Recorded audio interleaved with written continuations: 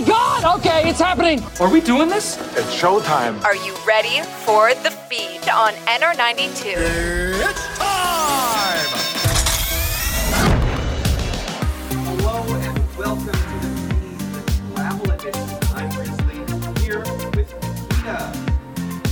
Today we're going to be talking about all things travel. Because we all want to escape the cold to somewhere warmer, but since classes are still in session, we'll have to live vicariously by talking about vacation instead. Grizzly, are you planning on heading anywhere for the holidays? Currently, I have nothing locked down, but my girlfriend and I are planning a Banff trip. The Fairmont is really exciting. Holy. How about you? Well, as much as I love the mountains and snowboarding, it's supposed to be an extra cold winter this year. So I'm getting out as fast as I can and heading down to Mexico. Grizzly and I sat down with a travel agent, and it seems like other people have the same idea. Winter is the time when everybody is looking to escape the cold and the snow. The manager of Camelot Travel and Tours, Frank Zalewski, says this time of year is definitely their busy season. This is a time of the year when people will start booking really seriously for sunspots. Mexico, Cuba, Panama, Florida, California, in that order. But he says now isn't the only time that business picks up. In about mid-February, they start booking summer vacations. And that goes on till about end of June. And while business is still good, Frank says their customers are mostly middle-aged or seniors. The youth finds their own way. They all have computers and they all travel agents. So it seems like most millennials are acting as their own travel agents. If you're not loving the idea of being your own travel agent, though, travel agencies still exist and are happy to help, especially old school agents like Frank. That's very true. Travel agencies are, again, happy to help, but I found out that typically young parents and snowbirds are the ones that utilize their efforts the most. Question. What kind of bear is best? That's a ridiculous question. False. Black bear. Next question. What do college students lack the most? Money, money, money. Wrong. That is absolutely wrong.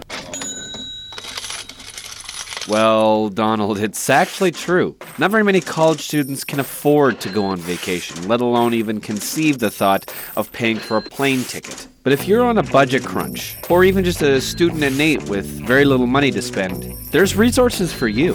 I also spoke with Frank Z, manager of Camelot Travels and Tours. I asked him a few questions about prices, when they go up, why they go up, what people can do to fight it. Well, they have early booking bonuses, so, you save from anywhere from $100 to $400 booking it earlier. So naturally, those that are budget-minded, they would book it earlier. Those that don't care, they just go because I'm sick of winter, so they pay the going price, basically. They just want to get away from it all. So it sounds like just snowbirds use travel agents, and those who want to save some money just hop on Trivago and find the cheapest deal they can get. Discounts mean to us no revenue for us.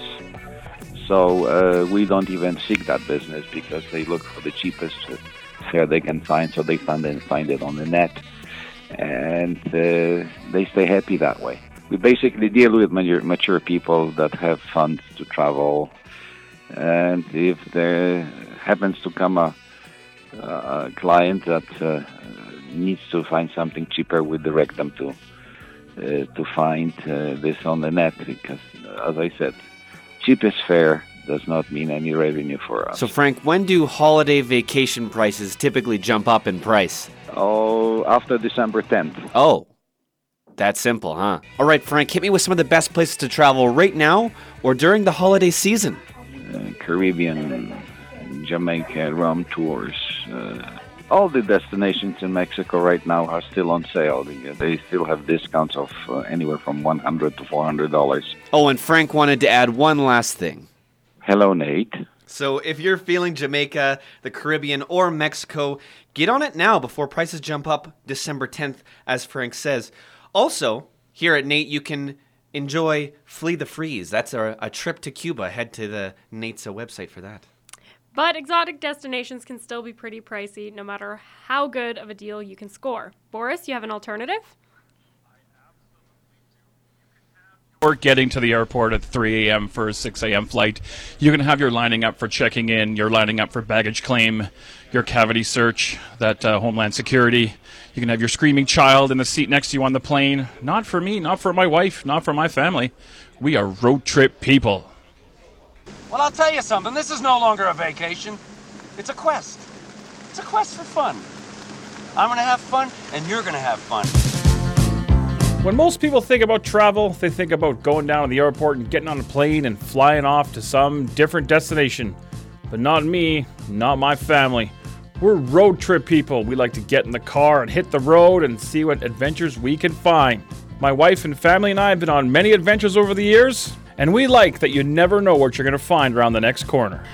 The thing I like about road trips is expecting the unexpected, like finding things you wouldn't normally do, or not an actual destination, like stopping at a Spam museum. If you're flying somewhere, you wouldn't fly just for a Spam museum, but that's something you can do along the way. You definitely got to pay attention to those street signs because you never know what you're going to come across.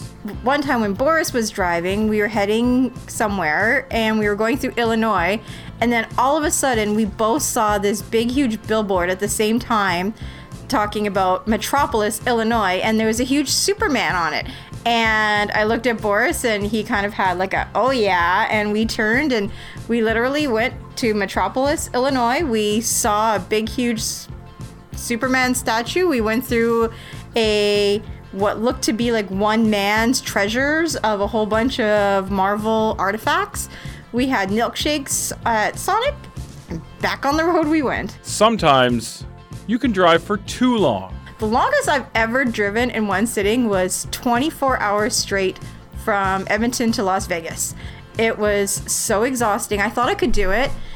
And I was doing really well till about Salt Lake City, 2 o'clock in the morning. And I said, I need to stop now. I need to have a break because I swear, and to this day, I still think I saw a polar bear in the Meridian. Like just sitting there waving at the cars go by. And in your new destination, you might come across people who might be a little bit unfamiliar with your way of life. And this gentleman with a thick, heavy accent came and stopped Boris and was very concerned because a part of our car was hanging out. And Boris was, oh no, because that same trip our windshield wipers had also blown, so he was very concerned that we were going to have yet another bill to pay. And he goes around to the front and then starts laughing. The gentleman was noticing our block heater. He had no idea, coming from deep south, what a block heater was or why we needed it. And now, if you want to embark on a big, long road trip of your own, here's some tips to help you along your way. It would be, number one, is to be prepared for stuff to go wrong. Often that's the best memories you have are when mistakes happen and you have to roll with the punches. Number two, never rely on your GPS. Expect that it may not work, so have a map or have another plan in mind. And number three, don't overplan and to just roll with the punches. So ditch the plane, get in that wood panel station wagon, and go out and find your destiny. Now, if you don't want to be like us and spend 3 weeks in a car driving all the way to Florida, there's tons of stuff right around Edmonton and right around Alberta that's really cool that you can find. So hop in your car and go exploring. Awesome. Thanks, Boris. Now, don't go anywhere, because if you want to hear some travel horror stories or hear about traveling for events, stay tuned. NR92 live. Like you just want me to say live? Live from the South Lobby. Hey, it's your old pal Big Bad Boris. Are you a fan of fragrant flavors? Do you love ordering Thai food but have no idea to make it? Well, don't worry, you can learn. Nate's is hosting How to Cook Thai Food right here at Nate to teach you the basics of Thai cuisine. With the help of a Nate culinary instructor, you'll learn how to create signature dishes like coconut rice and red Thai curry. And you'll get to take the food home. It's November 13th at 4:15, and it's only going to cost you $10. I'm Big Bad Boris, live on location for NR92 right here in the South Lobby. And welcome back to the feed. I don't even know what that means. No one knows what it means, but it's provocative. No, it's not. It gets the people going. Welcome back to the feed. While traveling can be fun, once you're there at least, it can also bring some horror stories. Have you ever had anything absolutely horrid happen to you on vacation? I actually have. I had an allergic reaction to peanuts in San Diego. I'm severely allergic, anaphylactic, and I still blame the waitress because she forgot to tell me that crushed peanuts are in every mole sauce, even though I specifically asked what was in the sauce. No, that's rough. Serena took a look at some of the scary things that can happen while you're traveling. Travel can be amazing, but it's time for everyone to fess up. Whether you realize it or not, everyone has a travel horror story to tell. And let's face it, travel can actually not be that great sometimes. It can be hard, exhausting, dangerous, boring, just plain gross. You'd think that after extensive research and planning that you'd be all set for your next trip. However, there are some things and scenarios that you will definitely be unprepared for. Let's just say that bad things can happen anytime, and even more so when you're abroad. I gathered the best, or should I say worst, travel horror stories from people around Edmonton that have lasted them a lifetime. We did it again! In Mexico, decided to go out for dinner. We got in the cab, got to dinner. I left my wallet in the cab in Mexico, right? I'm thinking, oh my God. It had our passports, some traveler's checks in there. So we decided we were going to go on the hunt for trying to find this cab. Found the cab, but unfortunately, he couldn't speak English anymore. The next day, a cab driver dropped off our passports, but all the money was gone. I was at Disneyland and I had Heelys, and my parents told me not to wear Heelys because I'd break my ankle. And then I fell in a hole and they had to take me to a hospital, and it was a really big bill and I got in a lot of trouble. You guys, our flight leaves in 2 minutes. Go, run! However, these travel horror stories are just the beginning. My boss Jen Rush from Stingray Radio in Edmonton travels all the time and says that she has had some interesting things happen to her while she's abroad. So we were already delayed, and so we get onto the airplane. It's really late, like I think it was probably like 9 or 10 o'clock at night. We were scheduled to get into Edmonton around midnight. We take off, everything goes dark, and I try to fall asleep even though it's an airplane. It's freezing cold and uncomfortable, and so we're flying for, I'd say, 2 hours. When the captain comes on and goes, "Hey everyone, I hope that things are going well, but we have actually just been circling above Phoenix for the last 2 hours. We're gonna have to land back in Phoenix, and we just need to burn off a bit more gas before we can land." So we flew for another 2 hours, so basically the amount of time that it would have taken to get from Phoenix to Edmonton. We landed back in Phoenix, and we're getting off the plane, and we hear someone go, "Yep, plane's broke." That's all we knew, that the plane was broken. Where are you? On a bus. So we rented this beautiful house in Kissimmee, and we go into this gorgeous house, and we're in the kitchen, and I look down and I see ants, and there are ants everywhere. I, went through security as usual, and I go through the big scanner, and there's this woman, security guard, and she goes, "Now, ma'am, I'm gonna get you to wait right there."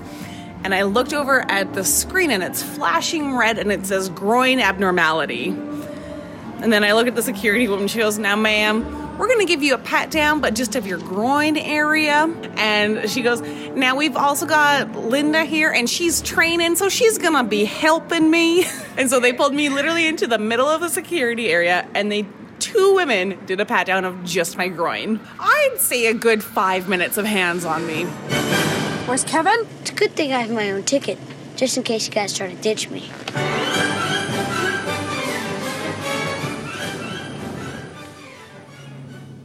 Well, I couldn't imagine anything worse than something happening in a foreign country, especially if you're there for a big event.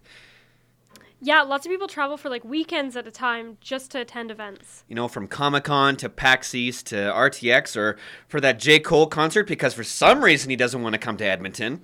It seems like you're not quite over that, but luckily Chad is here to divert attention from that and tell us a little bit about traveling just for events. Just as Cody said, there's PAX, there's Comic-Con, but there's also TwitchCon, and there's also work events that some people need to go to, as well as sporting conventions and games. I actually am someone who went on vacation for an event. I went to TwitchCon with my buddy Waz here, and I wanted to know what was all the glamour of TwitchCon or any of these community meetups. I mean, recently I went to San Jose for TwitchCon. Last 2 3 weeks ago. Probably one of the best experiences of my life. Just meeting, honestly, for some people it could just be meeting streamers. For a lot of people I know, and personally myself, it's just meeting the friends you've made over the internet and just kind of like meeting your little second family. While some people travel for events such as TwitchCon, other people travel for work to go to conferences like Michelle Booth. I've also done quite a bit of travel for work. I've attended conferences in various cities such as Vancouver, Toronto, Las Vegas. There's been times where work has paid for my travel and accommodation and flight, and they've set everything up, which is very convenient. And then nowadays that doesn't happen so often, so I've had to book my own flights, accommodations, and pay for them, of course. And then when you're going to a city that you've never been to, it's always great if you can stay at the hotel where the conference might be taking place. So much more convenient, or at least close by it. Instead of going to conventions for work or for pleasure, why not be like Shane and go to sporting events in the US? Most recently, I was in Atlanta, Georgia back in September. I went for a NFL game, Saints Falcons. I went for a baseball game and a college football game. And I had to ask Shane, why was Atlanta your favorite place to go? Because I had a cousin there who I could stay with, and that obviously cut down a lot of the cost because hotels that weekend were going for probably $200-300. Rumor is that the next TwitchCon is going to be in Las Vegas, so I might head down there next year. Wow, well that just makes me want to go on another road trip to see The Offspring live somewhere else. Yeah, me too. Maybe I'll have to go see Imagine Dragons live in Vegas, their hometown. You could hit up TwitchCon at the same time, and that definitely sounds fun and like something that you'd enjoy. Yeah, exactly. Well, that's it for the feed this week. Make sure you tune in next Friday at noon so you don't miss the video game edition of the feed. Bon voyage. No! God, please, no! No! Did you just miss the feed? Or want to listen to us again? Hear it on Enter92 Sunday nights at 7:30 or find it on Enter92 SoundCloud.